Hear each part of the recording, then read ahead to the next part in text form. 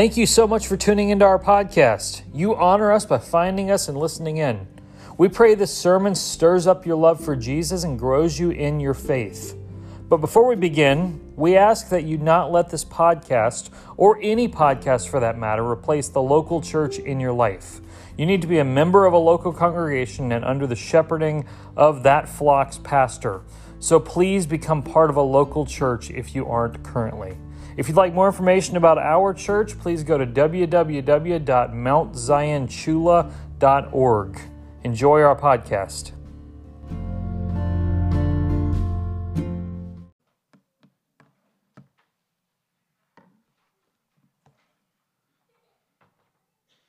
Psalm 90 in your Bible. We had a little experience at home this afternoon that was unexpected. I got up from my nap at 5 o'clock and I ran back to the guest room to get my Bible and my tablet and everything that I needed. And I walked into the guest room and I stopped and I'm like, that noise doesn't sound right. So I turn around and look in the hallway and I'm like, oh no, there's a mouse in our vent, isn't there? Because it sounds like a rattling noise and I'm like, oh boy, why do I got to deal with this? And then I'm like, wait a second, no, that's not the vent. And I walk a little closer, and I'm like, that's the doorknob. And I turn the door to Haddon's nursery and open it, and he's standing there looking at me. We have these boxes next to his crib. He had climbed out after his nap and walked to the door. So we're going to move those boxes when we get home tonight so that doesn't happen again. Psalm 90. I've been your pastor for 3.5 years. That technically means I've beat the national average of 3 years. In the 3.5 years I've been here, there's been several lessons I've learned. I've made several mistakes along the way, and I've grown from those. But one of the lessons I've learned that has never left me is this: I'm going to die someday. I think about that a lot. You learn that pretty quickly when you preach a lot of funerals. Compared to a lot of my friends in ministry, I've preached the most funerals. I've given advice to pastor friends of mine who have been pastoring 5 years longer than me on how to preach a funeral because they don't do it as much. They've barely done it. A lot of my friends do a lot of weddings. I've never done a wedding. They do very few funerals, and I do a lot of funerals. When you think on funerals, you realize someday they're going to bury you. When you go to a lot of funerals, that should come to your mind, that someday they're going to bury you. Someday Haddon is going to stand and give a eulogy for me. So someday a preacher who maybe even isn't born yet is going to preach the gospel at my funeral. Someday they're going to lower my body into the ground and put dirt on top of it. That really affects you psychologically. There are days when I leave the house thinking, I really hope I come home this afternoon and get to see Adrian and Haddon again. It's like a curse that I'm always thinking about that. But actually, there's also a lot of blessing in that curse, because there's no guarantee that I'm going to live out to my 80s and die of some disease with all my loved ones around my bedside. It's definitely possible I could die at age 43 from a car accident or an early cancer diagnosis or a stray bullet that just happens to fly through the wall of my house and hit me. Death is no respecter of age or life stage. Now, that's very grim, isn't it? That's the message of Psalm 90 tonight. So we're going to read Psalm 90. A prayer of Moses, the man of God. Lord, you have been our dwelling place in all generations. Before the mountains were brought forth, or ever you had formed the earth and the world, from everlasting to everlasting, you are God. You return man to dust and say, return, O children of man. For 1,000 years in your sight are but as yesterday when it is past, or as a watch in the night. You sweep them away as with a flood. They are like a dream, like grass that is renewed in the morning. In the morning it flourishes and is renewed. In the evening it fades and withers. For we are brought to an end by your anger. By your wrath we are dismayed. You have set our iniquities before you, our secret sins in the light of your presence. For all our days pass away under your wrath. We bring our years to an end like a sigh. The years of our life are 70, or even by reason of strength, 80. Yet their span is but toil and trouble. They are soon gone, and we fly away. Who considers the power of your anger and your wrath according to the fear of you? So teach us to number our days, that we may get a heart of wisdom. Return, O Lord. How long? Have pity on your servants. Satisfy us in the morning with your steadfast love, that we may rejoice and be glad all our days. Make us glad for as many days as you have afflicted us, and for as many years as we have seen evil. Let your work be shown to your servants, and your glorious power to their children. Let the favor of the Lord our God be upon us, and establish the work of our hands upon us. Yes, establish the work of our hands. I was standing at the bedside of one of our church members as they were dying. I can't remember who it was, but I usually read scripture over a dying person if I happen to be there at the moment. And as I was standing there, I felt the Lord prompting me to read Psalm 91, the next one after this one. And in that moment, I got confused, thinking the message of Psalm 91 was what is in Psalm 90. And so I pulled out my Bible, and I began to read Psalm 90. And if you paid attention to what I just read, I got to about verse 8 or 9, and I started thinking, this is not the psalm I meant to read. Because we've been brought to an end by your anger, by your wrath. We're dismayed. You pass us away under your wrath. Just kind of became a little awkward as I'm reading it, but I'm like, I got to keep going at this point because I've started it. And I meant to read Psalm 91, which is a lot more encouraging of a psalm. Notice the subscription. That's the lowercase print at the beginning of the psalm before the actual psalm starts. It's a prayer of Moses. Most of the psalms are written by David. A few of them are written by other people. Moses is the author of two of them, 90 and 91. He wrote these two. And so it's important to know that this is Moses because it helps you understand what he's saying here. Because this psalm is about generations. You've been our dwelling place in all generations, verse 1. Remember that. In the Bible, a generation is 40 years. That's what's classified as a generation, is 40 years. And Moses lived to be 120 years old. That means Moses lived 3 generations, biblically speaking. His life is actually broken up into 3 parts. His birth to 40 years old is when he lived in Egypt as a prince. So that's 1 generation. 40 to 80 is when he's out in the wilderness serving as a shepherd. That's where he's at. And then 80 to 120 is when he goes back to Egypt and gets them out, and they're in the wilderness for 40 years, and he dies as they're entering the promised land. So Moses has seen 3 different generations of the people of Israel. We know generations are all very different from one another. We know that. I love to study generations and kind of see how different they are, how one generation kind of values these things and really sees life this way, and this generation, 50 years later, sees it completely different because of different experiences and things like that. The oldest generation in the United States right now is called the Greatest Generation. I don't know if they gave themselves that name, but they're called the Greatest Generation. They're the one that they were born 1901 to 1927, so it's not 40 years in American time, but 1901 to 1927, that's the oldest generation right now, and we're slowly losing them. Because those born in 1927 would be 95 years old today. So this generation's not going to be here for too many more years. Now imagine being born in that generation and you're still alive today. Think of everything you've been through.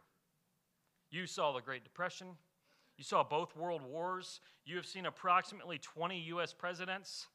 You saw the hippie age. You saw the civil rights movement. You saw rock and roll start. You saw bell bottoms. You saw the invention of the television, the invention of the internet. You saw 9/11. You saw the recession, 2008, 7, can't remember what year. And you saw COVID-19. And you've seen everything else in between. You've experienced all of that. Now think about my generation, the millennials. Millennial is often used as a scoffing term for those lazy kids that are always on their phone. But actually, millennials are born 1981 to 1996. So that means the youngest millennial is 26 years old. The oldest millennial is 41 years old.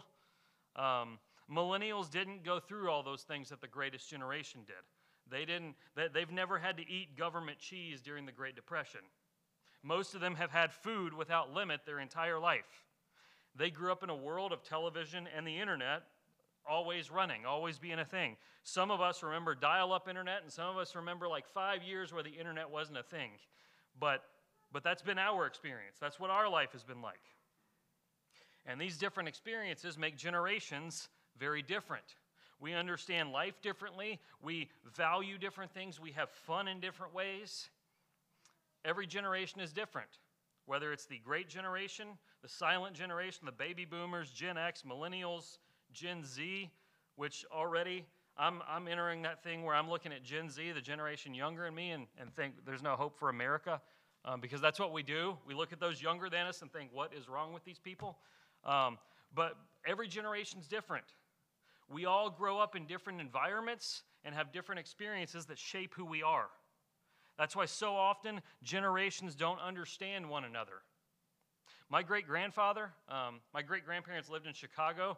My grandmother was born up there, and she ended up in Western Kentucky. But my great-grandfather died a few years ago, probably a decade or so ago. And I remember they went up to Chicago to clean out the house.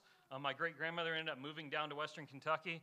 And they were cleaning out his house, and they found that he had washed paper towels and folded them up and reused them.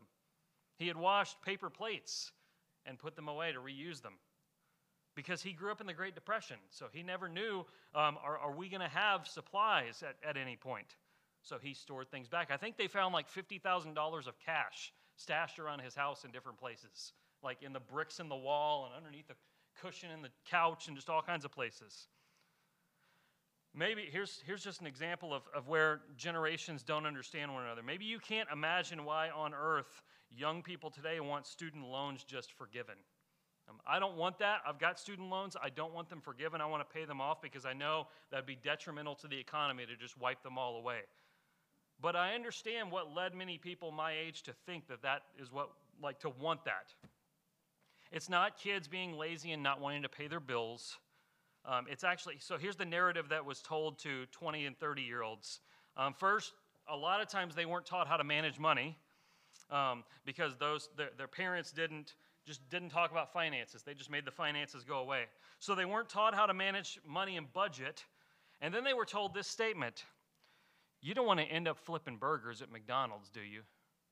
You best go to college and get yourself an education because that's what will make you successful. So they went to college, and they didn't have the money to go to college, and they didn't know how to manage money, so they took out a ton of loans, and they graduated with 5 digits of debt and no idea how to manage money.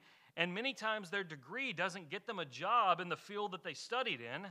And so they feel like they're drowning in student loan debt. They have no idea what to do. And it makes the thought of those things being forgiven just extremely appealing.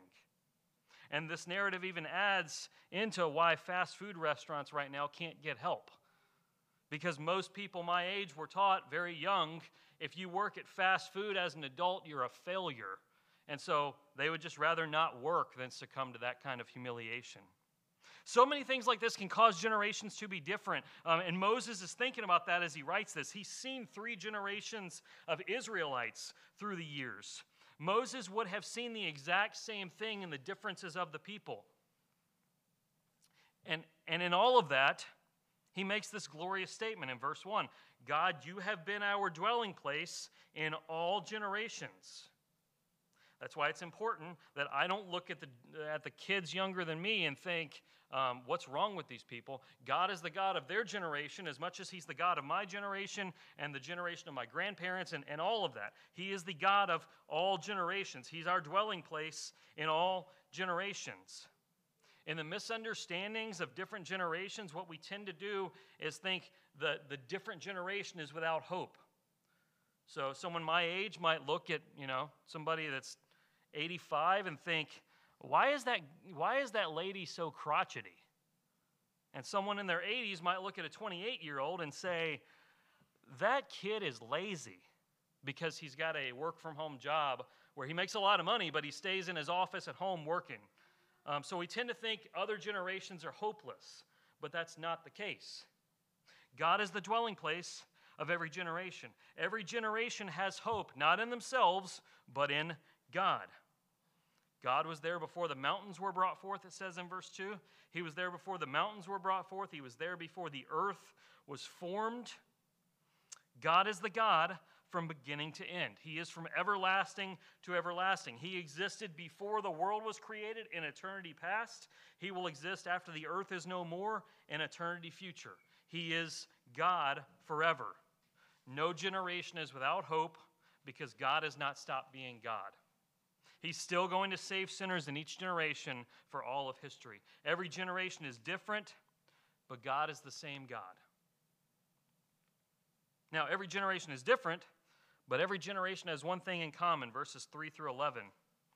Every generation has one thing in common. They come to an end. Everybody dies. That's the great equalizer. He says in verse 3, God, you return man to dust. We were made from dust. We get returned to dust. That's what he says. We are dust to dust. When our bodies are lowered into the ground, give them enough time and they will be dust.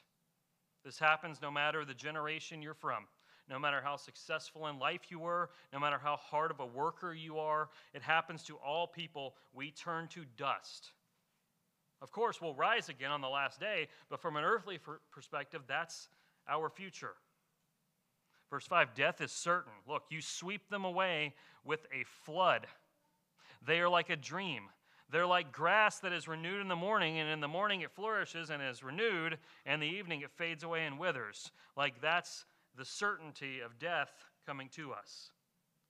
When a flood comes, you can, I know you won't understand this very much right now because we're not really getting floods at the moment, but when a flood comes, you can guarantee it's going to destroy everything in its path. That's how certain death is. You're not going to escape it. Everybody wants to. We all want to escape it. I saw a Facebook post the other day that said, if you were willing to sacrifice your grandma by going to Applebee's during COVID, you are not pro-life. And I'm like, what? Because there were so many silly things we've said like that in the past couple of years, right? Or somebody said them. So many things like that that you know, we worked to keep people safe during COVID, and we did everything that we could, but like there were a lot of silly things like that people thought. I saw a video of a kid at Disney World, and it was recent. Like it wasn't like, you know, September 2020. It was like, you know, May 2022. And this little girl, 5-year-old girl, saw Winnie the Pooh. And she's like, Winnie the Pooh, I want to hug Winnie the Pooh. And she runs up to hug Winnie the Pooh. And the mom is videoing it, and she's like, no, don't go to her, don't go to her. Or don't go to Winnie, or I don't know if Winnie's a boy or a girl, but don't go to Winnie, don't go to Winnie. And this Disney worker jumps in between and intercepts the girl. And the girl just walks away crying that she can't hug Winnie the Pooh. And I'm just thinking to myself, like, Winnie's got a bigger mask on than one I've worn in 2 years. I think Winnie the Pooh's going to be okay. Let the kid hug Winnie the Pooh. Because of course, we keep people safe. We want to do everything we can to not let people, you know, die. But things like that are silly in that we think we can keep death from happening and prevent it from happening forever, and we can't. We can't. Our culture does everything they can to escape death, like they can stop it from happening. It's why celebrities wear an ungodly amount of makeup to hide every little wrinkle and look exactly like they did in 1995, and only about 2 of them are even successful at it. The rest of them look like Bozo the Clown. I cannot escape old age or death, so I have to teach myself to embrace it when it comes. I don't need to hide wrinkles when they start to come up on my face or when my hair starts to gray. I don't need to hide it. I just need to embrace it. And as my death draws near, I have to teach myself to embrace it. Obviously, of course, we work to, stay alive and, take treatment and all that. But that stuff only lasts so long. Eventually, death comes for us. God has provided greater life beyond death. And so we fight so much to escape it that at a certain point, let's just embrace it and go and live in the life that he's given us. But here's a comfort to you. Death is certain, but you will not die before it's your time. You will not die before it's your time. Psalm 139, verse 16, all the days ordained for me were written in your book before one of them came to be. Every one of the days of my life is written in God's book before I was even born. What's that mean? That means the day I'm going to die is already set. Like, it's already set. Your death day is fixed, and you can't change it. You know, we say things like, man, that was so crazy. That took 7 years off my life. No, it didn't. And, you know, we'll tell people, like, you know, if you'd quit that habit, you'd add 8 years to your life. And, I mean, maybe, but that's not technically true, because the day we're going to die is already set. Now, quit that bad habit, please, but don't think it's going to, like, extend your life beyond when you were going to die in the first place. Let me tell you a freeing truth. You are untouchable until the time of your death comes. Nothing can take your life from you. When your death comes, you can't stop it from happening. It's not a thing of, you know, you were going to die in a car accident today, but you stayed home and you didn't die on that day that you were supposed to die. No, if that day is the day you're going to die, and you were going to die in a car accident, and you thought you beat the system and stayed home, like, God will have you choke on a jawbreaker on your couch. It almost happened to me one time, so that's why I'm just using that example. I was a kid, I was eating a jawbreaker, laying back on the couch, and got choked and almost died, but I didn't, so thank goodness. Verse 6, life is quick. Death is certain. Verse 5, life is quick. In the morning it flourishes, and the evening it withers. Understand, life is quick. I think you know that. The older you get, the quicker it is. Why do you think that is? Well, when you're 5 years old, 1 year of your life is 20% of the time you've been alive. When you're 40, a year is a much shorter amount of time of your life. And so maybe that explains the perception of why it feels so much quicker as you get older. Death is coming soon, and the closer you get to it, the quicker it gets here. So life goes by quicker and quicker and quicker. And the older you get, the more you must brace for impact, the more you must consider your life. Because verses 7 through 11 explain how it happens. This is the part where, when I was reading this over a dying church member, it was awkward to read this part, but I just went for it because I had already started the psalm at that point. It's simply, we die because we're sinners. That's what this is saying. We come to an end by God's anger, by his wrath. He set our iniquities before us, our secret sins in his presence. And so we may make it to 70 or 80, he says, but his anger and wrath will come and take us. We don't die as a punishment for any specific sin. That may happen if you do something really stupid and it results in your death. But we don't die for any specific sin. Sin has brought a curse over the whole world. Romans 5:12 says, therefore, just as sin came into the world through one man, death through sin, death spread to all men because all have sinned. All of us die because we're all sinners. It's the punishment for our sin. That's what happens when you're a sinner. This psalm makes it seem like God is angry and just, wants to squash us because we're sinners. The reality is, God in his wrath has to punish sin. He has to do away with it. He has to destroy it with fury. The reality is, sin lives in us, so the only way to destroy sin is to take our life. That's why Jesus came and bore our sin in his body on the tree, so that we might live after we die. So that death would not be the end for us, but it would be a purifying purging of our sin, that we might live with Jesus forever. He took the force for our sin so we don't have to in the end. We die because we're sinners. So in view of the fact that every generation of people, old and young, rich and poor, in view of the fact that every generation of people dies, what should we do? Well, verses 12 through 17 answer that question for us. In light of all this, Moses prays Teach us to number our days.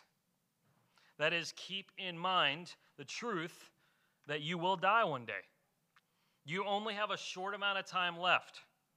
I read Ecclesiastes 7:2 at a lot of funerals. It is better to go to the house of mourning than to go to the house of feasting, for this is the end of all mankind, and the living will lay it to heart. In layman's terms, it's better to go to a funeral than a party because you see your future and you learn something. That's what that verse is saying. Why is a funeral better than a party? Because I'd rather go to a party most of the time. Well, nobody gains wisdom at a 1-year-old's birthday party. Maybe we would say something like, I wish I could, embrace life as joyful as that 1-year-old eats his smash cake. Like, that's the best we can do. But people gain great wisdom from the death of an 86-year-old faithful servant of Jesus when their family member stands up and tells all the stories of their life. And you take that to heart and you learn so much from that as you go forward. If you want wisdom, keep your death ever before you. Keep in mind, I only have a certain amount of time left, and it will change how you live your life. You'll stop finding meaning in pointless things in this world. You'll stop wasting your time doing things that aren't going to matter tomorrow. You'll stop holding grudges that aren't going to matter 100 years from now. You'll focus on the things that are truly important and stop wasting your life. So when you number your days, what does that mean? What should you do to number your days? I think he gives two. Verses 14 and 15 is one thing, and 16 and 17 is another. He gives two things of what it looks like to number your days, to live in light of the fact that you're going to die one day. Verses 14 and 15, pursue joy. Pursue joy. Satisfy us in the morning with your steadfast love, that we may rejoice and be glad all our days. Make us glad for as many days as you have afflicted us, and for as many years as we have seen evil. And so, joy in two places. First, in the love of the Lord, and in just your life overall. Be satisfied with the love, the steadfast love of the Lord. That's most fully pictured in the cross of Jesus Christ. All of the glory of God's love can be seen in the cross. So chase after knowing that deeper. Read your Bible and look for the cross. Read good books about the cross. Sing songs about the cross. Find true satisfaction in the love of Christ. But also daily life. Make us glad in as many days as you have afflicted us. Like when I say, let's not waste our life on something, like that by no means that everything that we do has to be like, reading our Bible and singing. God has given joy and enjoyment in things like family and things like fellowship and things like, eating a good meal and just wonderful things like that. So we find joy in those moments in all the days that we have left. These things will turn to joy and gladness. When your life is all about His love, you will rejoice and be glad in every part of your life. You won't be grumpy about things that don't matter, as I often am. You will know pure joy and gladness, even in your deepest sorrows. So pursue joy. Find it in both the love of God and in daily life. And secondly, work for Jesus. That's verses 16 and 17. He's calling out like do your work, let your servants see your work, and do that through the work of our hands. Establish the work of our hands and show your work to us. Moses prays for the work of God to be established in our lives. God does His work on earth through people. That is often how He does it. He does it for their good and for His glory. God wants to accomplish things in this world through you, that His glory might be known among those around you, and that you might be satisfied in seeing His work. So devote your life to the things that truly matter. Don't spend your life building your own kingdom. That stuff isn't going to last beyond you. Spend your life building God's kingdom. That kingdom will last forever. Numbering your days, verse 12, means you recognize the difference in you and God. Our days are numbered, His are not. You last 70 to 80 years, verse 10, and we know that some people last longer, but we last about 70 or 80 years. That's verse 10. Verse 2, God is from everlasting to everlasting. Our days are numbered, God's are not, so we work to build his kingdom. If you want to number your days, if you want true wisdom, he says in verse 12, if you want to number your days and gain a heart of wisdom, if you want that, you build his kingdom because yours is coming to an end. We are all going to die, so let us live our lives glorifying the one who lives forever and who has made us to be able to live forever.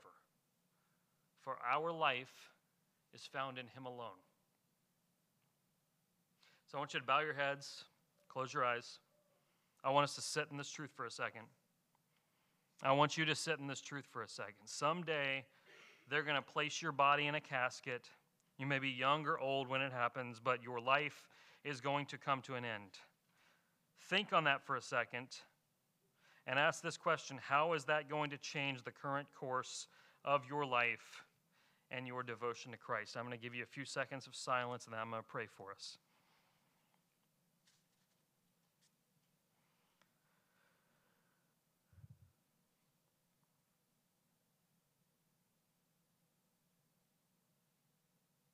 Father, teach us to number our days.